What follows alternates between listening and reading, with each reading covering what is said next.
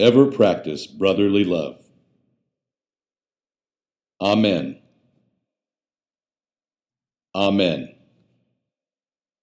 I welcome you to this station which is dedicated to brotherly love. Upon our altar, it is symbolized by the antlers of protection. The animal from which our order derives its name is noted for gentleness and timidity. It is strong of limb, fleet of foot, quick and keen of perception. So should we be, quick to hear the cry of distress, timorous of doing wrong, and fleet of foot to relieve the unfortunate, thus conforming to the golden rule which should govern all mankind. In this rule, which is the foundation and groundwork of our order, brotherly love finds its perfect expression, and it is best exemplified by practicing the teachings of our motto.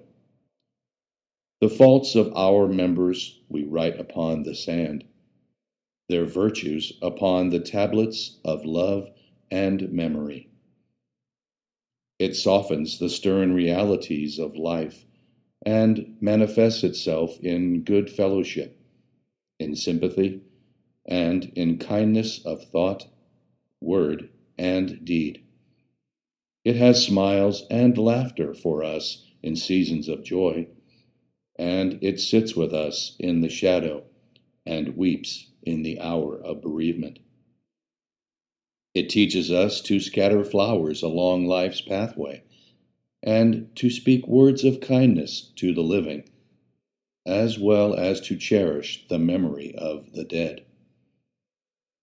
As we therefore have opportunity, let us do good unto others, for we pass this way but once. We cannot retrace our steps, nor call back the days that are gone, but the passing moment is ours long enough to grasp the hand in friendship, to lighten each other's burdens, to bring rest to the weary, and to comfort those who mourn. This is brotherly love. Lodge Esquire.